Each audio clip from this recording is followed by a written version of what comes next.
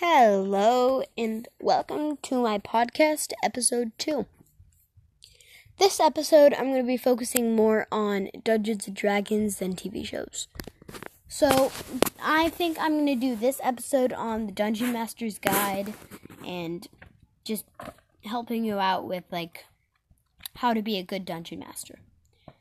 So, first thing is, if you have the book, I recommend going to page 74 and 75 if you need help building the story and campaign.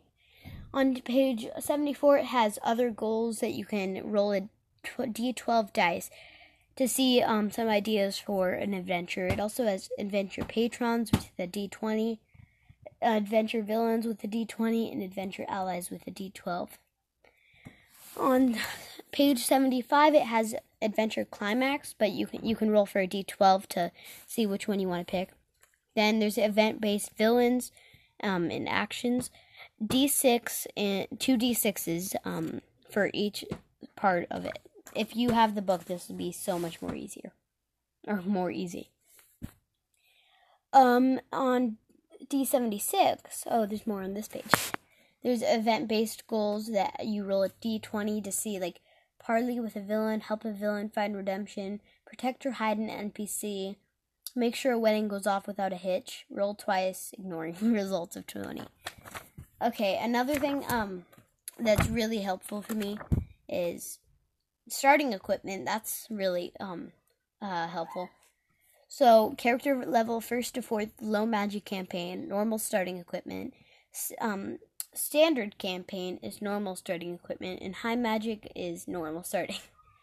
5th to 10th level is 500 GP plus 1 10 dice times 25 gold. So that's just a glimpse of what's on starting equipment page. Another thing, like I said, this is one of the most important. There's a way to, on this, it shows all of the things for your characters. But if you don't have the book, I'll just read them here. So, this section is called Know Your Players, right before part 1 of Master of Worlds. And, the first one is acting.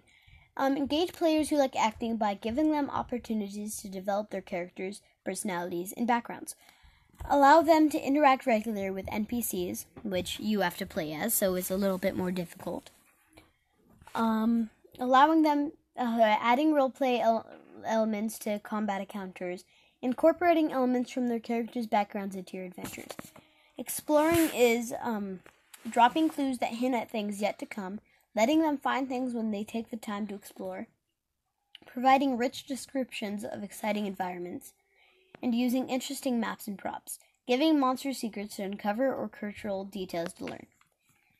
People who like instigating is players, allowing them to affect their surroundings, including things in your adventure to tempt them, letting their actions put the characters in a tight spot, including encounters with NPCs who are feisty and unpredictable as they are.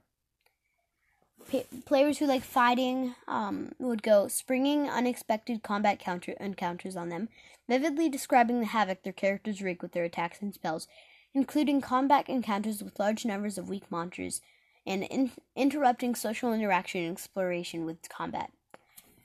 People who like optimizing would be doing ensuring steady access to new abilities and spells, using desired magic items as adventure hooks, including encounters that let their characters shine, providing quantable rewards like experience points for non-combat encounters.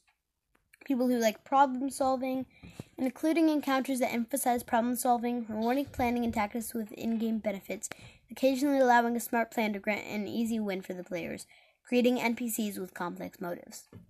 And last but not least, people who like storytelling, using their characters' backgrounds to help shape the stories of the campaign, making sure an encounter advances the story in some way, and making their characters' actions help steer future events, giving NPCs ideals, bonds, and flaws that adventurers can exploit. So that's page 6. So just the introduction. But I think that's like a really helpful page, so you know what to do for some unique players. Like my brothers like encounters and things like that. So I have to use fighting and instigating. But other than that, I think those are the 3 things that I found so far in this book. But I'll be going through a bunch more in this podcast. Invading forces, which you roll a d8 on page 29. Monsters or a unique monster, a planar threat. 1, a criminal enterprise. 2, monsters or a unique monster. 3, a planar threat. 4, a past adversity, reawakened, reborn, or resurgent. Number 5, a splinter faction. 6, a savage tribe. 7, a secret society. And 8, a traitorous ally. I think I'm going to be using a traitorous ally because my brother plays a mind flayer. So I think I'm going to have in my story that he got a spell put on him that turned him into like an elf character or something like that. But he's actually a mind flayer underneath, and he can turn it off when he wants and turn it back on.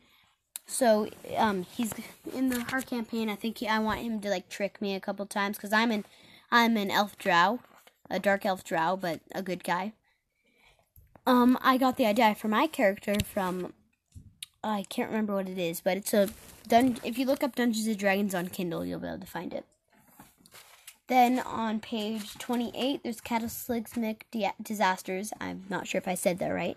You roll a d10 for 1, earthquake, 2, famine/drought, 3, fire, 4, flood, 5, plague/disease, 6, rain of fire, meteor impact, 7, storm, hurricane, tornado, tsunami, 8, volcanic eruption, 9, magic gone awry or a planar warp, and 10, divine judgment. Wow. Page 30 and 31, that has a lot of things on them. If you have it, I'll just let you do it, or look that one up, because that's a lot for me to read. Another thing that you can do to make your campaign better is look at the calendar of Harptos. It has like all the different kinds of holidays in a year in Dungeons & Dragons. I'll read the first part. So the world of the Forgotten Realms uses the calendar of Harptos, named after the long-dead wizard who invented it. Each year of 365 days is divided into 12 months of 30 days each, which roughly correspond to months in the real-world Gregorian calendar. Each month is divided into 3 10 days. 5 special holidays fall between the months and mark the seasons. Another special holiday, Shield Meet, is inserted into the calendar after midsummer every 4 years, much like leap years in the modern Gregorian calendar. So the months are Hammer, Alterac, Chess, Tarsak, Myrtle, Kythorn, Flame Rule, Elias, Eliant, Marpanoth, Uktar, and Nightlull. A common name for them is Deep Winter, the Claw of Winter, the Claw of the Sunsets, Claw of the Storms, the Melting, the Time of Flowers, Summertide, Midsummer is a holiday, Shieldmate is a quadrennial holiday, High Sun, the Fading, Leafall, the Rotting, the Feast of the Moon, and the Drawing Down. So these are some helpful things for you to get started as a Dungeon Master. Another thing that this is going to be either the second to last or the last thing that I'm going to talk about here. There's currency and the factions and organizations.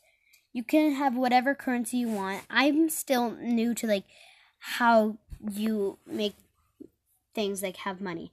Like if they want to buy an item like a quarterstaff or something like that, I don't know how much it would cost in gold points or gold coins. I'm not sure if I just make that up or it's somewhere in the book because I haven't finished yet. But there's gold coin, copper coin, electrum coin, platinum coin, and silver coin. Those are the basic currencies. Other currencies, like odd currency, coins and bars, gond bells, and small brass bells, 10 GP in trade or 20 GT to a Temple of Gond. This is pretty complicated for someone who hasn't played Dungeons & Dragons before. But if you know how to play as a player and you have that book or just know how to, then this should be not that far more complicated. Another thing is, this is the last thing. For the most detailed area of the world, use a province scale where each hex represents 1 mile. So this is map making. It's actually pretty easy if you get hex paper, and then you just, every hex is a mile, like I just said, and you can just draw like rivers, towns. It doesn't have to be detailed at all, just like circles for towns or things like that. And it's easier to show how far you've gotten in like miles and feet and things like that. Well, that's today's podcast. I'll see you actually maybe later today because I have nothing better to do. Well, that's Dungeons and Shows. Thank you and have a good day. Bye.